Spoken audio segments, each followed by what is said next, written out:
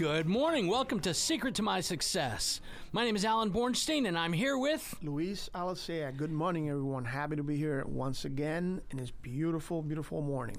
So we are here to talk to business owners about their journey, their venture, how they went from being employed by somebody to being self-employed. Luis brought some amazing guests in here that have played professional sports, football, baseball. Football, baseball, basketball, and golf. We've had some wonderful people, and this is about learning their secret to their success to help you grow your business. Thanks for being here with us this morning. We're so glad you could be here. If you have an interesting story, if you know somebody that you think we should be talking to, we'd like to hear from you. You can reach me, Alan, 561-953-2007 at extension 101. Once again, my name is Alan. Secret to My Success, 561-953-2007, extension 101. Please call us. We'd love to hear from you. Thank you. Good morning. This is Alan, Secret to My Success. Thanks for being here on this lovely Saturday morning. With me is Luis. How are you guys? How's everybody? Jim Dandy. How you doing, Louis?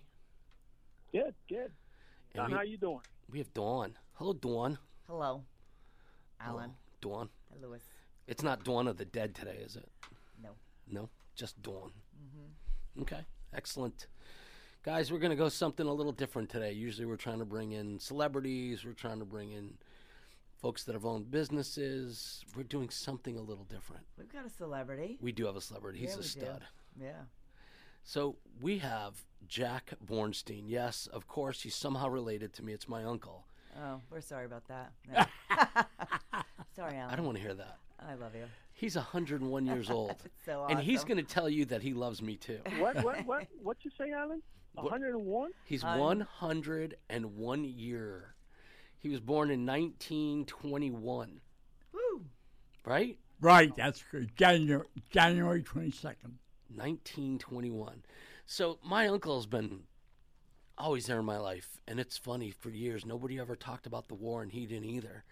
And then when a lot of the guys started dying off, they started talking about it. And Uncle Jack, super successful career. He was an attorney, but he was at the Battle of the Bulge. So I have all these stories, but I'm going to let Dawn and I'm going to let Louie talk a little to Uncle Jack and find out what it is they don't know. Jack, I just want to ask you, what is the secret? Because we're in the secret to your success, but what is the secret? Well, I would say that after the war, I never took anything seriously. Yes, I knew that to other people, their things were important. And as was, I turned out to be a lawyer, and I listened, and I heard their problems. To them, their problems were serious. To me, yes, they were serious, some of them, but not entirely. By listening and talking to them, I hope to allay their fears. And I've been successful throughout my life, first of all, because I have a wonderful family. And they have backed me up 100%. Uncle Jack, we have to step backwards. You were a forward observer in the war. Yes, Tell people what a forward observer did.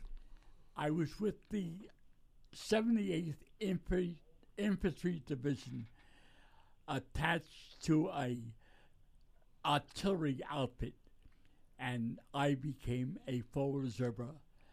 A forward observer would stay with the infantry, and as soon as we would sight Germans, we would call fire down upon them. And I worked with a boy from Suffolk, Virginia, Thaddeus Williams, a southerner boy you would ever want to meet with, his actions and all. We worked as a team, together with a lieutenant from Texas. And we were up 2 or 3 times, and on the third time I was hit. I went to England for a month. I was hoping that I had what they called the $1 million wound, where they would send you home.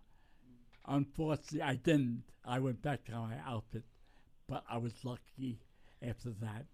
And so, Jack, You told me at one point that the average lifespan of a forward observer in battle was 10 minutes. No, it was a little less than 10 minutes. It was almost in a half a minute or so. 'Cause once the Germans discovered the place that I was in, they sat down tremendous amounts of fire, and we lost a lot of forward observers.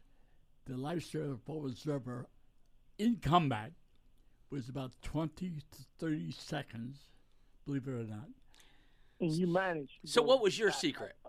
My secret, I moved around a lot. As soon as we called down fire, we knew we would get fire return, and I would leave that spot and try to find another spot. That was the secret? Keep running? Keep running, yes. Keep moving. Keep running, keep moving. Wow. So you were at the Battle of the Bulge. Yes, I was. There's nothing like, I've got to tell you, have any of you folks watched Band of Brothers? No, I have not. Louis, did you watch I Band of have not. Brothers? Yes, I did. Nope. No. Louis, you got to watch Band of Brothers. So watching this movie, sitting there with my uncle, and then telling me in You mean detail. the band of brothers? Yeah, it was the HBO special. Yes. I watched that. So I think they're in the Ardennes forest, and the trees are Ardennes, yes. right. The trees are blowing up around them, and my uncle's like, "Yeah, I was there." Wow. Well, we learned very quickly when we came to the Ardennes, I immediately picked something on the trees. They said, no, don't pick on the trees. The Germans do that, and they would set their fire, their artillery fire, to explode over these trees so the shrapnel would come down straight upon you. So we were safer out in the open, more or less, on a hill where we can see them and they can see us. That's pretty wild. Very wild. So you have to tell the story. It's an interesting one. When you went into the military, you hadn't finished your bachelor's degree, Yes. and my grandmother had to actually go and fight for you to get your bachelor's degree. Well, what happened was I almost finished my college degree when I was drafted.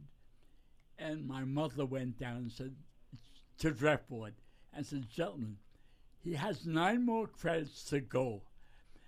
I know he's going overseas. Is there any way he could graduate before he went overseas? And the gentleman, after a couple of weeks, called my mother and said, yes, we believe we found a way that we might help him to graduate before. They gave me credit for all the subjects I had up until that point. I was still missing 1 or 2 credits. There was no way they said they could find it, but one of them, gentleman on the board, in fact, my grammar history school teacher was on the draft board. He said, we think we found a way. We will give credit for everything he had, plus 1 credit for military service. They all decided yes, they would. And because I was in the military, I had been drafted, they gave me the 1 credit, and I graduated with my graduation class before I went overseas. Wow. And that's how I got my degree. So you didn't really do it. Baba Bertha got you a degree. Yes, my mother did. My mother, nothing I did. How old were you when you were drafted? 22. Wow. So my uncle went over to. Well, I was 20, but I didn't go overseas till I was 22. So 22. So I grew up in East Hartford, Connecticut, and the big joke was we had a guest on here, and I said I was the only poor Jewish kid he knew, and he said I was the only Jewish kid he knew, so that he didn't grow up. And Uncle Jack had some stories that when you were there, that a lot of people didn't believe that you were Jewish. Well, there were very few Jewish boys in my outfit. There were about 5 or 6 of us, and it's hard to say, but being a Jewish boy in the Army at the time, there was maybe 4 or 5 of us, and we had to prove ourselves that even though we were Jewish, we still had to be like everybody else in the outfit. And when I was sent up as a forward observer and they heard what had happened, they looked at me with different eyes. They said I was one of them. What one of them meant, I really didn't know. I didn't care because I knew what I had been through, and I was very, very lucky. You had told a story that you had gotten out of the shower, and one of the guys said, you can't be Jewish because you don't have horns and a tail. Yes, because I didn't have, he kept looking, a kid named Jack Alexander. He came from a mountain in Tennessee. And he said he always was told that Jewish people had horns and tails. And when I was taking a shower, he was looking at me. I said, Jack, what the hell are you looking at? He said, well, I always thought Jews had horns and tails. I find out we don't.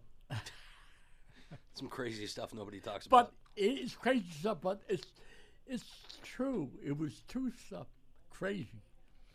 My father was a cook in the Army, and he had some of the same thing happen to him that happened to me. But once I went through the rigmarole and was able to take care of myself, I was looked upon as one of the regular guys. And I never had any trouble with them ever since. So, Uncle Jack, we're going to get a little personal here. You went over to Europe as a virgin. Yes. You had never been with a woman.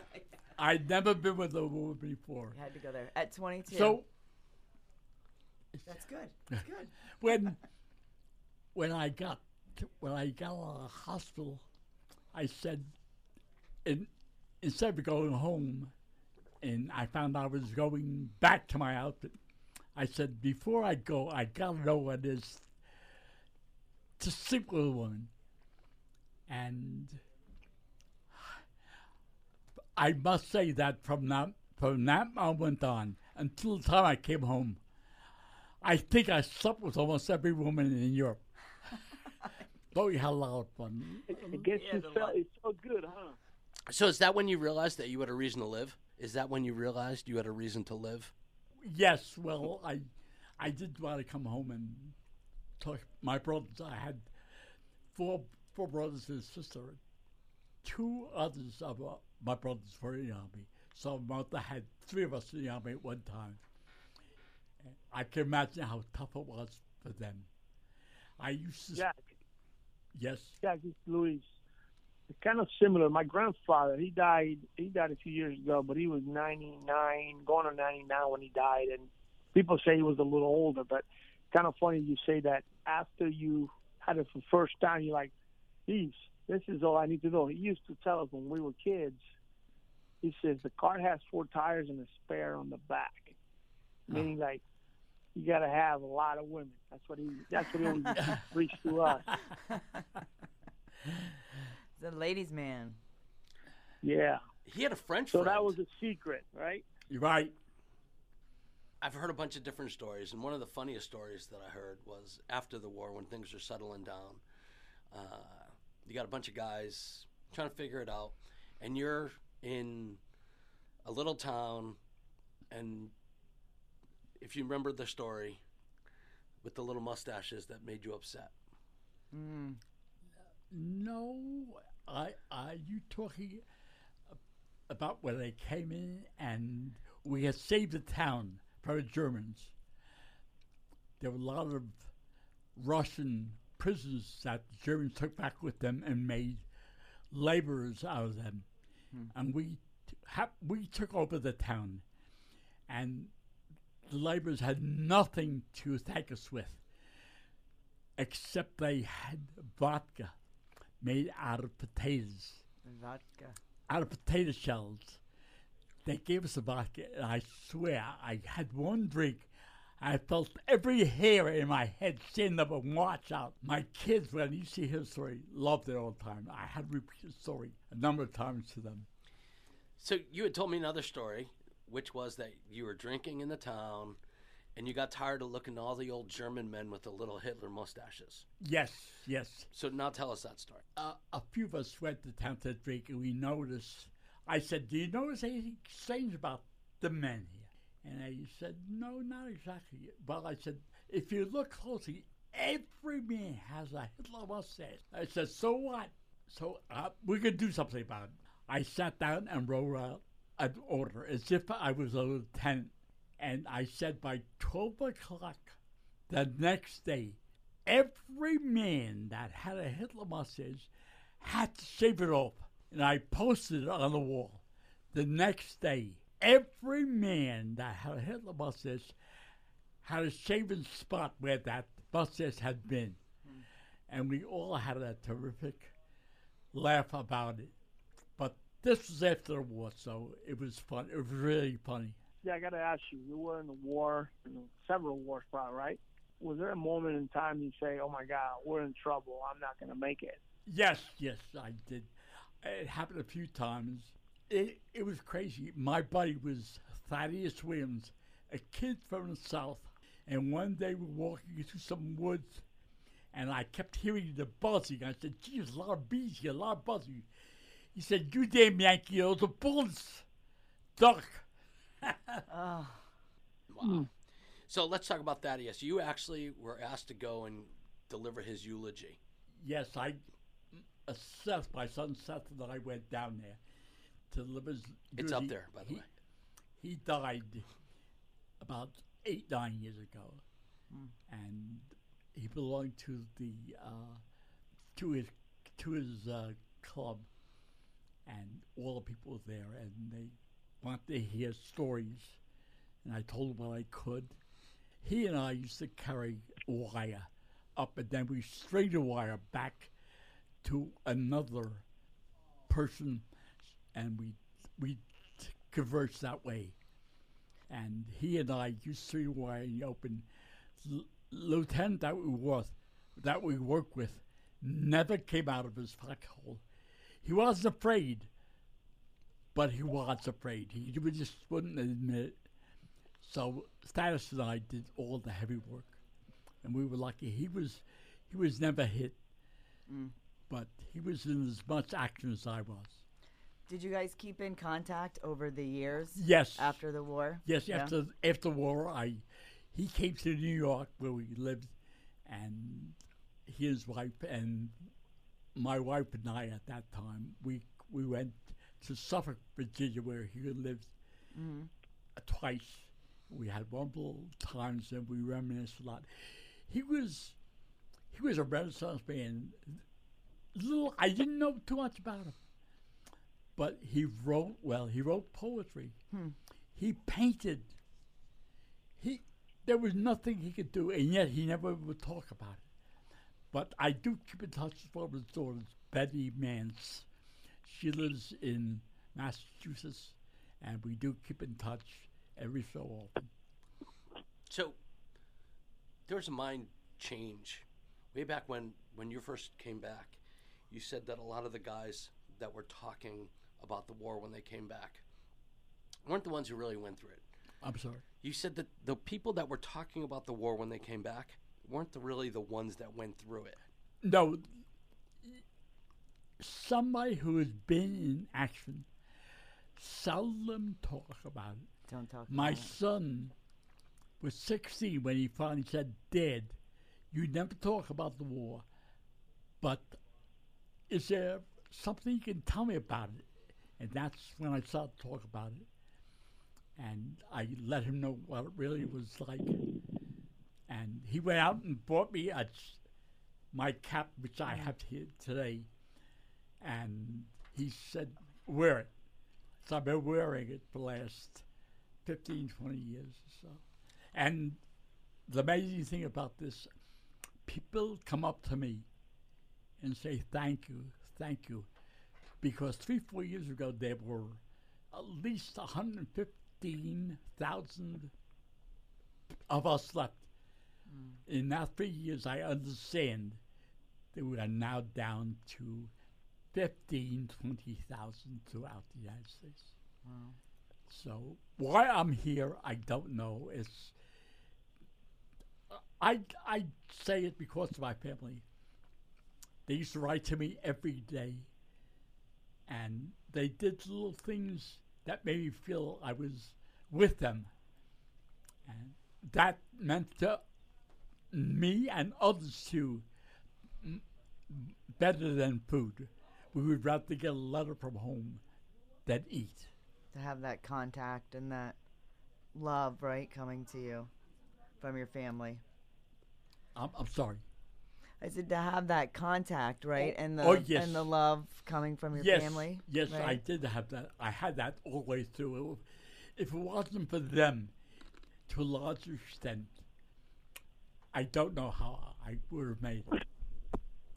Yeah, what it throughout these years, obviously, you genetically you're gifted. I mean, you live a long time. Yes. What is the diet? What do you eat? What do you normally eat? What do you normally eat He wants to know if there's any kind of dietary. Dietary, to help you live to 101? It's hanging out with Alan. breakfast is coffee and or juice, and lunch is soup. I like soup, any kind of soup, and my main meal of the day is dinner. Dinner. I live in a place called Discovery. There are 3 buildings. I live in the building where people are pretty reliant upon themselves. There's a building, a memory building. People have lost their memory. And then there's a 3rd building. They're really out of it. So Uncle Jack lives in the independent living. Independent. So it's like he has an apartment, but they give him meals. Yes. But they bring in food, yeah. There's a cafeteria or like a luncheon place that you go down there, and he's got a girlfriend. So that was going to be my question. You got a favorite lady in there who brings Yes, you the I meals? do. I met somebody which you can talk to. She's very nice. Yes. It's hard to talk about somebody that Yes. is so close, but she is, and she and I get along very well. She's 95, right? Nice. She what? She's 95. 96. Oh. 96. And Those younger women, huh? yes, a young woman. That's a good dance partner right there. Oh. Yes, yes. She still drives too. Pretty Yes, amazing. she drives. And she drives and she takes shopping with her. I feel like a kid next to her. Makes you feel young, huh? Yes, just she does. Good sense of humor. God bless. My name is Tom Reed, and I am the managing general partner at WGP Insurance Services in Lake Worth, Florida. What I do is help you as a business owner have the proper protection for your business at a competitive price. We will take time to review your business plan. We will definitely listen to your concerns. We want to help you grow. There's only 2 things that will happen by letting Tom review your policy. 1, he's going to tell you that you have perfect coverage. Or 2, he's going to save you lots of money and get you the correct coverage that you need. Give Tom a call. Please call me at 561-953-2007, extension 105. I'd love to hear from you. When it comes to health coverage, you want solid value from a trustworthy company you can rely on. Florida Blue offers Medicare Advantage plans that can help you get more out of your health coverage. And don't you want more? Call Apple Insurance, your local agency for Florida Blue, at 888-MY-BLUE-8 to have all your Medicare questions answered and learn about different options. Don't settle for less than the value and stability Florida Blue has delivered throughout the state of Florida to Medicare beneficiaries for more than 25 years. Value, security, knowledge, and trust. Blue Medicare from Florida Blue means more. Call Apple Insurance at 888-MY-BLUE-8 today to speak to a licensed agent about your Medicare Advantage options. That's 888-MY-BLUE-8. Apple Insurance and Florida Blue. Call 888-MY-BLUE-8 today. Florida Blue is an independent license of the Blue Cross and Blue Shield Association. Jack, we're back. Okay. You know, there's this funny thing. I know you've got one eye, and my poker buddies always play that one game in your honor called One-Eyed Jack is Wild. Yes, I do. Yes. And the last thing you could do, screaming on a plane is if he's in the back of the plane, you can't scream hijack because that's a problem. Yes. So, Jack, I got to ask you, you left Brooklyn to join the service when? When did you go? I didn't join. I was drafted. Okay, you were drafted, but when did you leave? I went into the Army December 12th. We were attacked December 7th, 41. I was drafted 42. Okay. And I didn't go out until January 26th of 1920. See how the mind does. It wasn't 20s, it was 40s. 1943. Okay. So Maybe? let's just make the assumption. Right. And when did you come back? I came back in January of 46. So over 3 years you're gone. I was in the total Army total of 4 years and a month, a year and 3 months overseas.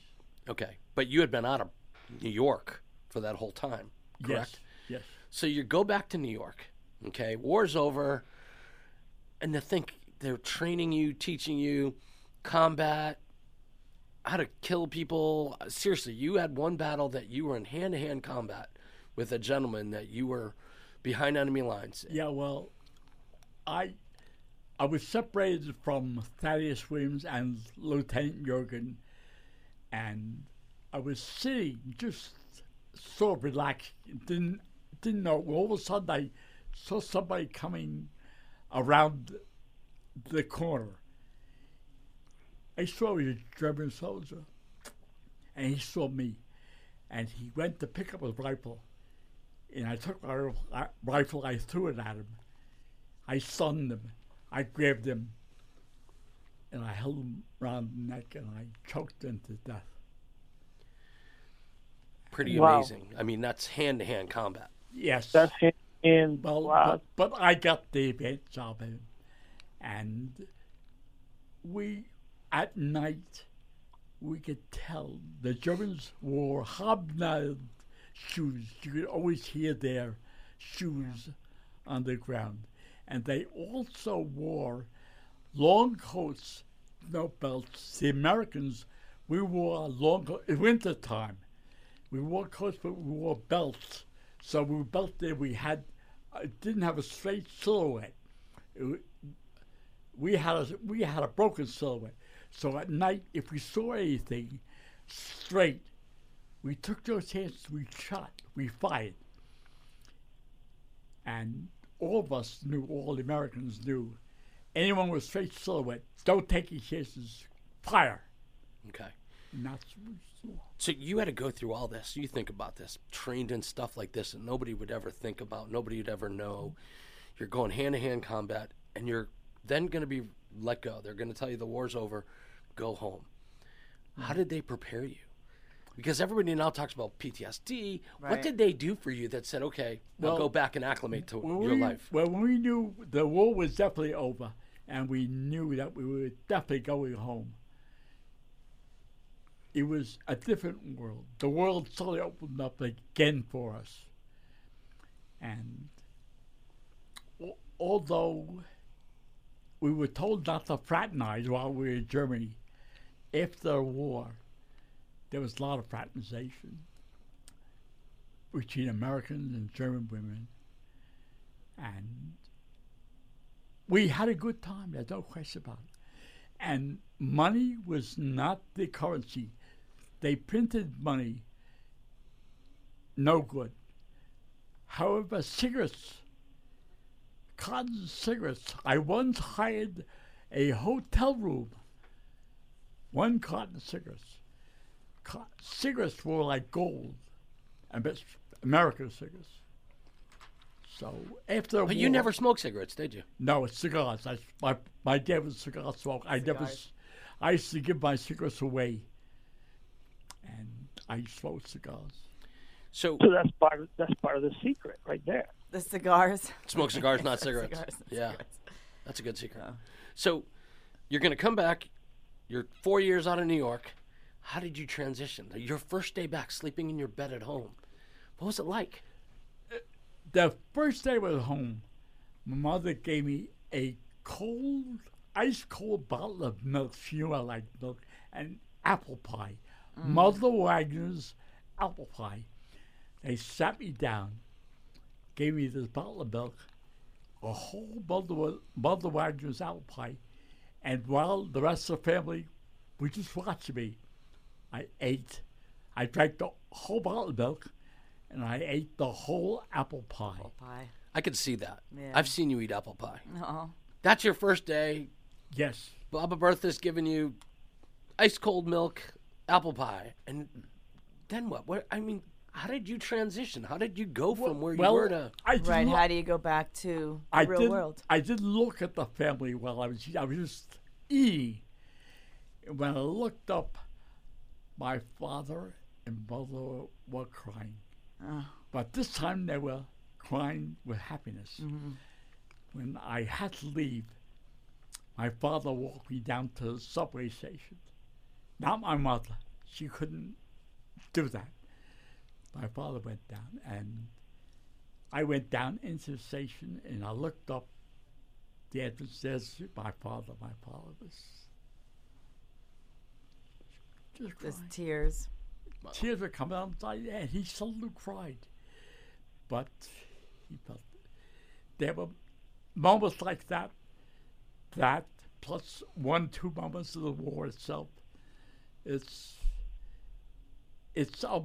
unbelievable, and even now as I talk about it, it's hard to realize that you go through something like that, and here I am talking to you.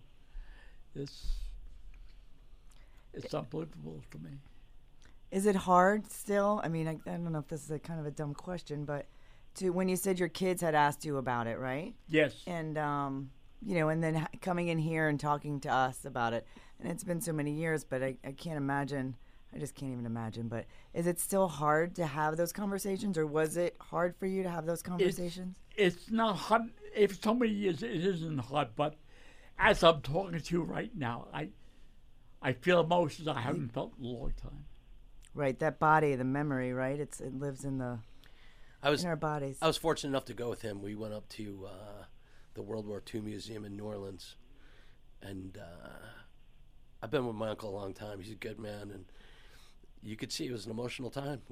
Me and his son and his grandson went, and it was an emotional time. It was probably a little too lifelike, and it brought back a whole lot for him. But we just figured we have to talk about it. You know, we're fortunate enough to have him here. Right. To have him still with us. 101. We're shooting for 120. 120. No. Right on. Well, hey, listen, the next birthday, I want to go with you guys. I'm wearing a shirt. I saw that. We need to get you a new shirt. That was last year. Last year's shirt, yeah. I need a picture of that. Here, let me see. There we go. Oh, it's perfect. Thank you. So, Uncle Jack, yes. How long did it take you from the time you finally got back to start going to law school? Because you went to law school, obviously, after returning. My thoughts before the war, I was going to college. I thought I'd be a teacher or a lawyer. When I came back, being a teacher, although I made a mistake, I should have been a teacher. I should have been able to talk to the kids the way I talk to you or to my own kids. I think I'd have a better effect for the future. But I did become a lawyer, and I did well with it. And I was able to take care of my family. How long were you a lawyer? I was a lawyer for 47, I mean, you're still a lawyer. 47 years. I'm still a lawyer. You're still a lawyer. 47 years. So how long before, when you came back from the war, before you practiced law on your own? How many years from when you came back from the war till you went out and practiced on your own? I always practiced on my own. I never worked for anybody. 2 years, I went to law school in 59, and I became a lawyer sometime in 59 until the present day. So it took a little bit of time. Yeah. For you to, okay. And you were kind of like, how do I put this? the Andy Griffith type of lawyer. You're just like a hometown nice guy. Yeah, but you weren't chasing ambulances. You kind of did everything for everybody. No, I I handled negligence, everything but negligence. I hated negligence part. I would help people if they had problems, and if I could help. I would help, but I didn't handle negligence cases. Look, you and I both really know you didn't do any of it. Your secretary, what was her name? What was your secretary's name? Alice. Alice was with you for how many years? 22 years. 22 years. 22 years. So we all know that Alice was the brains of the operation. She right? was. I would go. Now, lawyers, single practitioners hate to go away on vacation because they're afraid they'll miss that client. Not with Alice. I would leave. I would go vacation for 3 weeks' time, twice to Israel. And when I came back, my desk was loaded with papers, all in chronological order. The way I left him and the way I came back. I take the sheet, it was all written up as to up to date, and that's how I was able to run the office by myself. Otherwise, I'd have to work for somebody else. Pretty wild. She kept good notes and took care of everything, right? Took care of stuff, kept you in line. She was excellent. That's awesome. Yeah. She was so. In fact, she'll be down. She and her husband were coming down in the next couple of months. How old is she now? Well, she's got to be in her 60s now. She's got to be older than that. She's got to be a few weeks older than that. And we still got a lot. Dawn? Yeah, I've got emotional before. You know, I would thank you for all that you've done, and nobody in my family was in the service. I actually had my great uncle Russell but he never talked about it. Emotional, just hearing people talk about it. Can't imagine to have lived that in that time or at any time. My uncle's an amazing guy, and one thing that was interesting about that story, he wrote a book for the family called Through Rose-Colored Glasses. Oh. And so the family has this book, and that story that he talked about, and he's 101, he's entitled to have a few memory lapses. Right. But he talks about this, that when he finally had to choke this guy, that he was so mad. Mm-hmm. He said that he felt like a bear, that he was just so mad that this circumstance had him. Yes, you remind me. I was angry because I said, this SOB, because of him and others like him, and the Nazis, those that were Nazis were really bad. I had no compunction about killing them if I had to. They were... Was it you and him? Yes. Some Germans were nice people. They weren't. They weren't all Nazis. But you told me at one point you got into trouble because you guys were so mad you found a bunch of American soldiers that were executed. When the Battle of Bulge started and the Germans had this surprise attack, they captured a lot of soldiers from the 106th Division, and instead of taking them back to prison camps, they took them out to a field and they killed them in a field. From that moment on, I never took a prisoner alive. I didn't care. Not only me, but all the guys who were with me. We never took a German prisoner alive thereafter. It was called the Massacre of Malmedy. It's written up in the history books. But at some point they told you, Jack, we need some intel. Yes, that's what happened. They came in and said, you guys have to stop. We need information from them.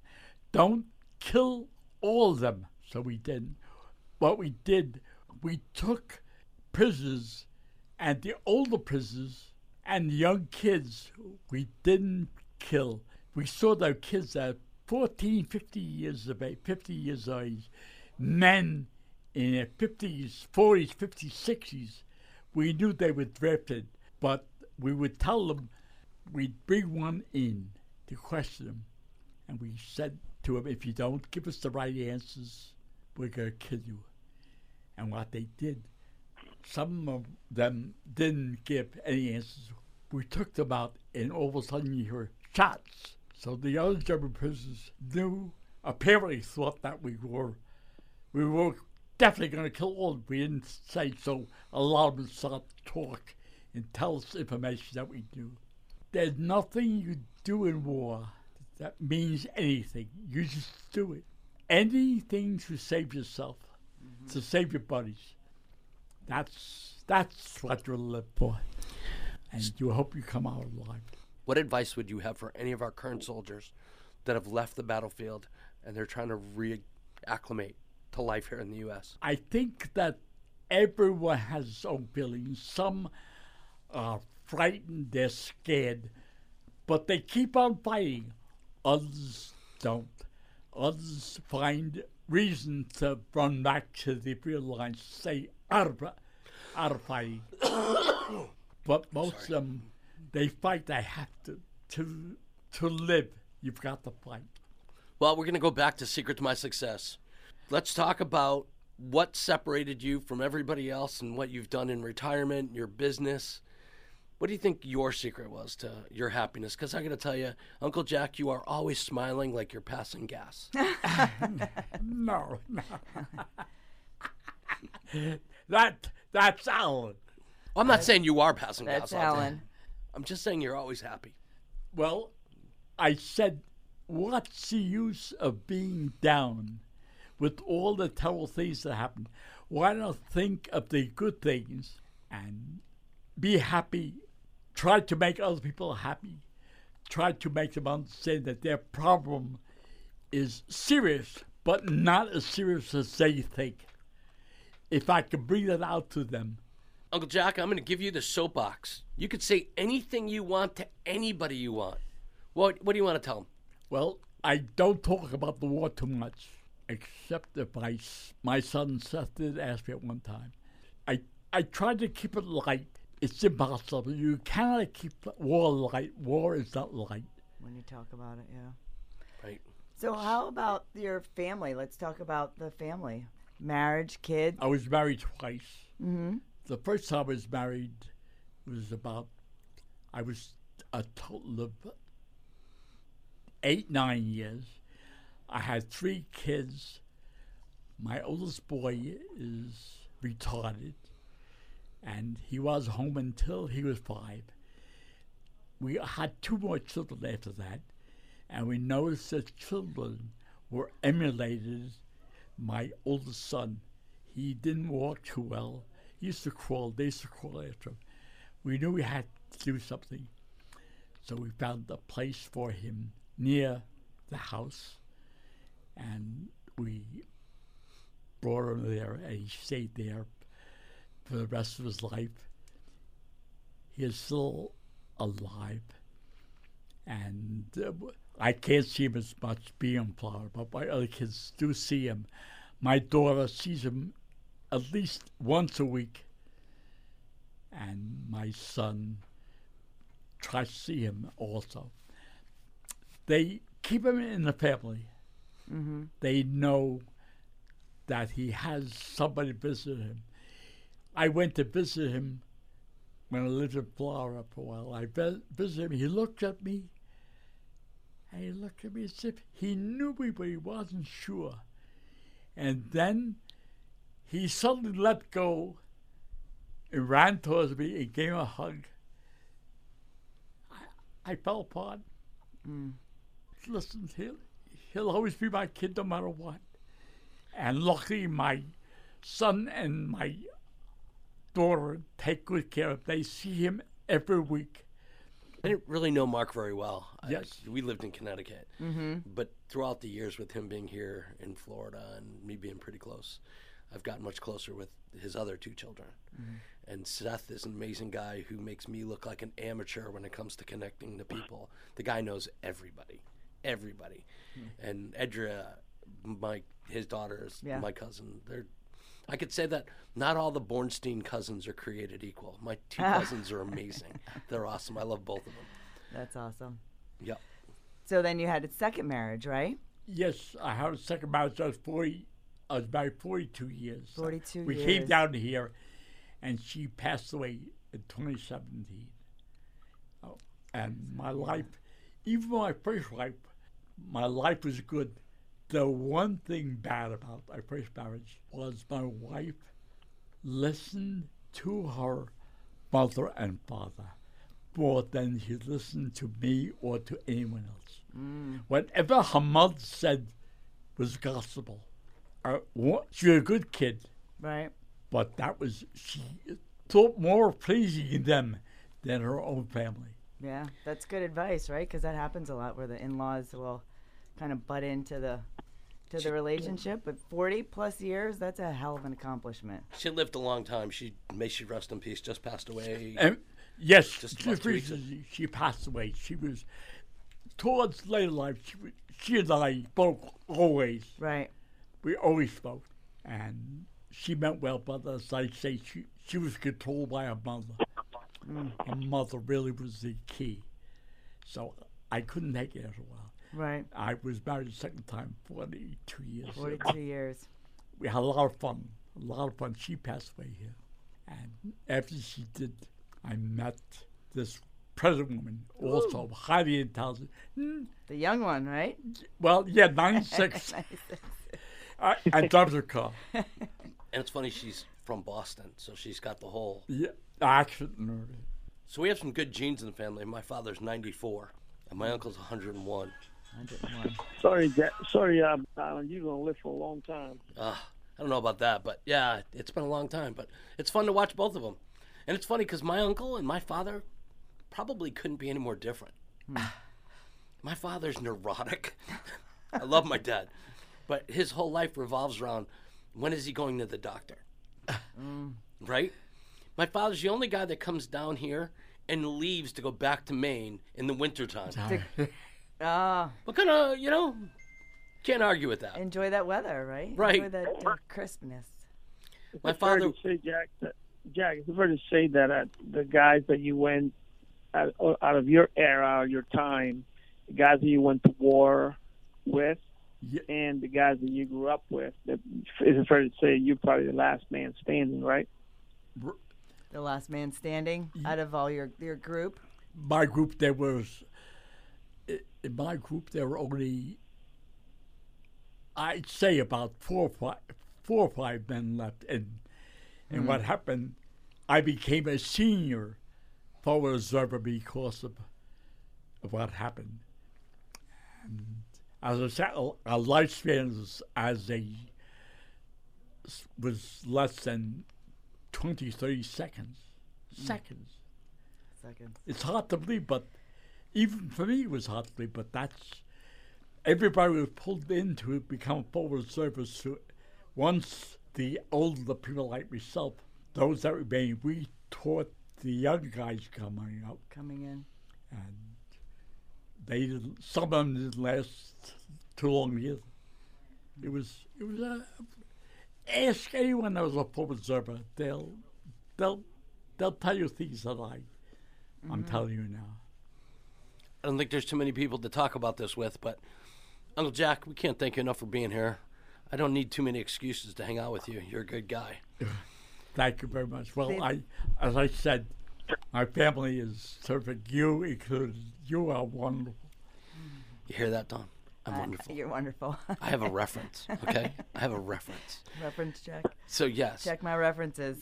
So, it comes out of this. Let's put it back into perspective. No matter who you are, no matter what you're doing, if you're out starting your business, you're out trying to make a difference in this world, put it all in perspective. Yeah. Because a lot of people have been through a lot of things for us to give us the opportunity for us to be successful. I'll never forget something my mother told me. I must have been 9, 10 years old. And I happened to say the F word. Fudge? And my mother heard me, sat me down, and she said, Jack, do you know what you're saying? Do you know what the F word means? I said, yeah, I know. It's a curse word. She said, yes, it's a curse word, but it also is a bad word for loving a person. He said, I want you to know, never, and I was a kid, I was maybe 10, 11, she took my forefinger and pointed to my heart and said, don't care what a person's color is, and don't care what his religion is. Just know yourself. Look for the best in everybody. There is. If they're no good, stay away. If they're good, cultivate them. I'll never forget Mama saying that to me. That's a lot of words from a woman that was 4'11". Well, she went to high school. She went to Brooklyn Eastern District High School. She graduated high school. She was educated. My father wasn't, but he was one of the kindest men you could ever want to meet. Louis, how would you like to wrap this up there, buddy? No, I'm in awe. I mean, I really, really admire and listen to the stories, and we growing up is kind of similar. My both of my grandparents on my mom's side, they all died right at 100, and we used to sit and listen to their stories when we grew up, and it always amazes me how they took life in stride, and they took the way they make things, you know, not worry about too many things, just live the day and be happy and find the good in people. And I think that's one of the secrets of life. I think we get into the circle of people that they're always worried about things and looking at people that side. But I think from what I'm listening to Jack, you know, it's amazing that he's always finding the good in people and happy and live life, because he's lived an incredible life. And I'm so happy that I've known you and thank you for everything, you know, all the memories and everything that you have done. It's just incredible, and I can never thank you enough. As you say, my life has been a happy one ever since the war, because I've made it happy. There were so many good things in this life and so many good people. If you find them, as I have found them, then all this is worth it. I just hope my kids, people like you, can bring this to the forefront of other people, because I think that most of us are pretty decent, nice people. And you got to find the good in people. My life is really a happy one because of my family. They are decent. I love you, Uncle Jack. You're a good man. I love you too. Finally found a good Bornstein. A good Bornstein. Yes! I want to say, with Louis, I'm in awe of you being here. I feel very blessed to be here in the studio with you and just had the conversations. Thank you for your services, and thank you for coming in here and sharing with us. Thank you, Uncle Jack. Thank you very much. Thank you, guys. It's awesome. When it comes to health coverage, you want solid value from a trustworthy company you can rely on. Florida Blue offers Medicare Advantage plans that can help you get more out of your health coverage. And don't you want more? Call Apple Insurance, your local agency for Florida Blue, at 888-MY-BLUE-8 to have all your Medicare questions answered and learn about different options. Don't settle for less than the value and stability Florida Blue has delivered throughout the state of Florida to Medicare beneficiaries for more than 25 years. Value, security, knowledge, and trust. Blue Medicare from Florida Blue means more. Call Apple Insurance at 888-MY-BLUE-8 today to speak to a licensed agent about your Medicare Advantage options. That's 888-MY-BLUE-8. Apple Insurance and Florida Blue. Call 888-MY-BLUE-8 today. Florida Blue is an independent license of the Blue Cross and Blue Shield Association. My name is Tom Reed, and I am the managing general partner at WGP Insurance Services in Lake Worth, Florida. What I do is help you as a business owner have the proper protection for your business at a competitive price. We will take time to review your business plan. We will definitely listen to your concerns. We want to help you grow. There's only two things that will happen by letting Tom review your policy. One, he's going to tell you that you have perfect coverage. Or two, he's going to save you lots of money and get you the correct coverage that you need. Give Tom a call. Please call me at 561-953-2007, extension 105. I'd love to hear from you.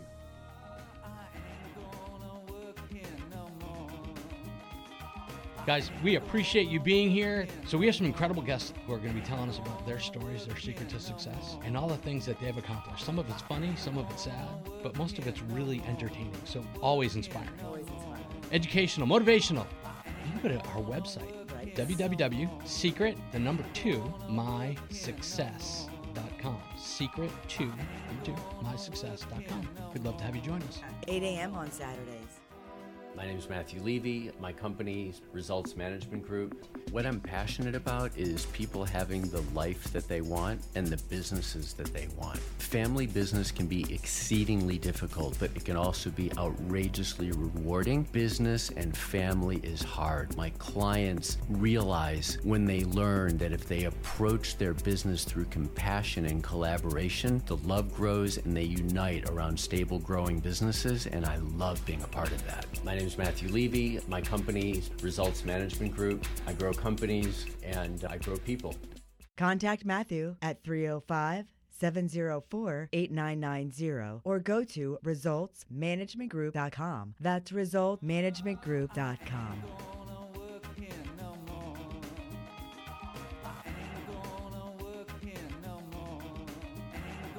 Thanks for listening to The Secret to My Success on Legends 100.3.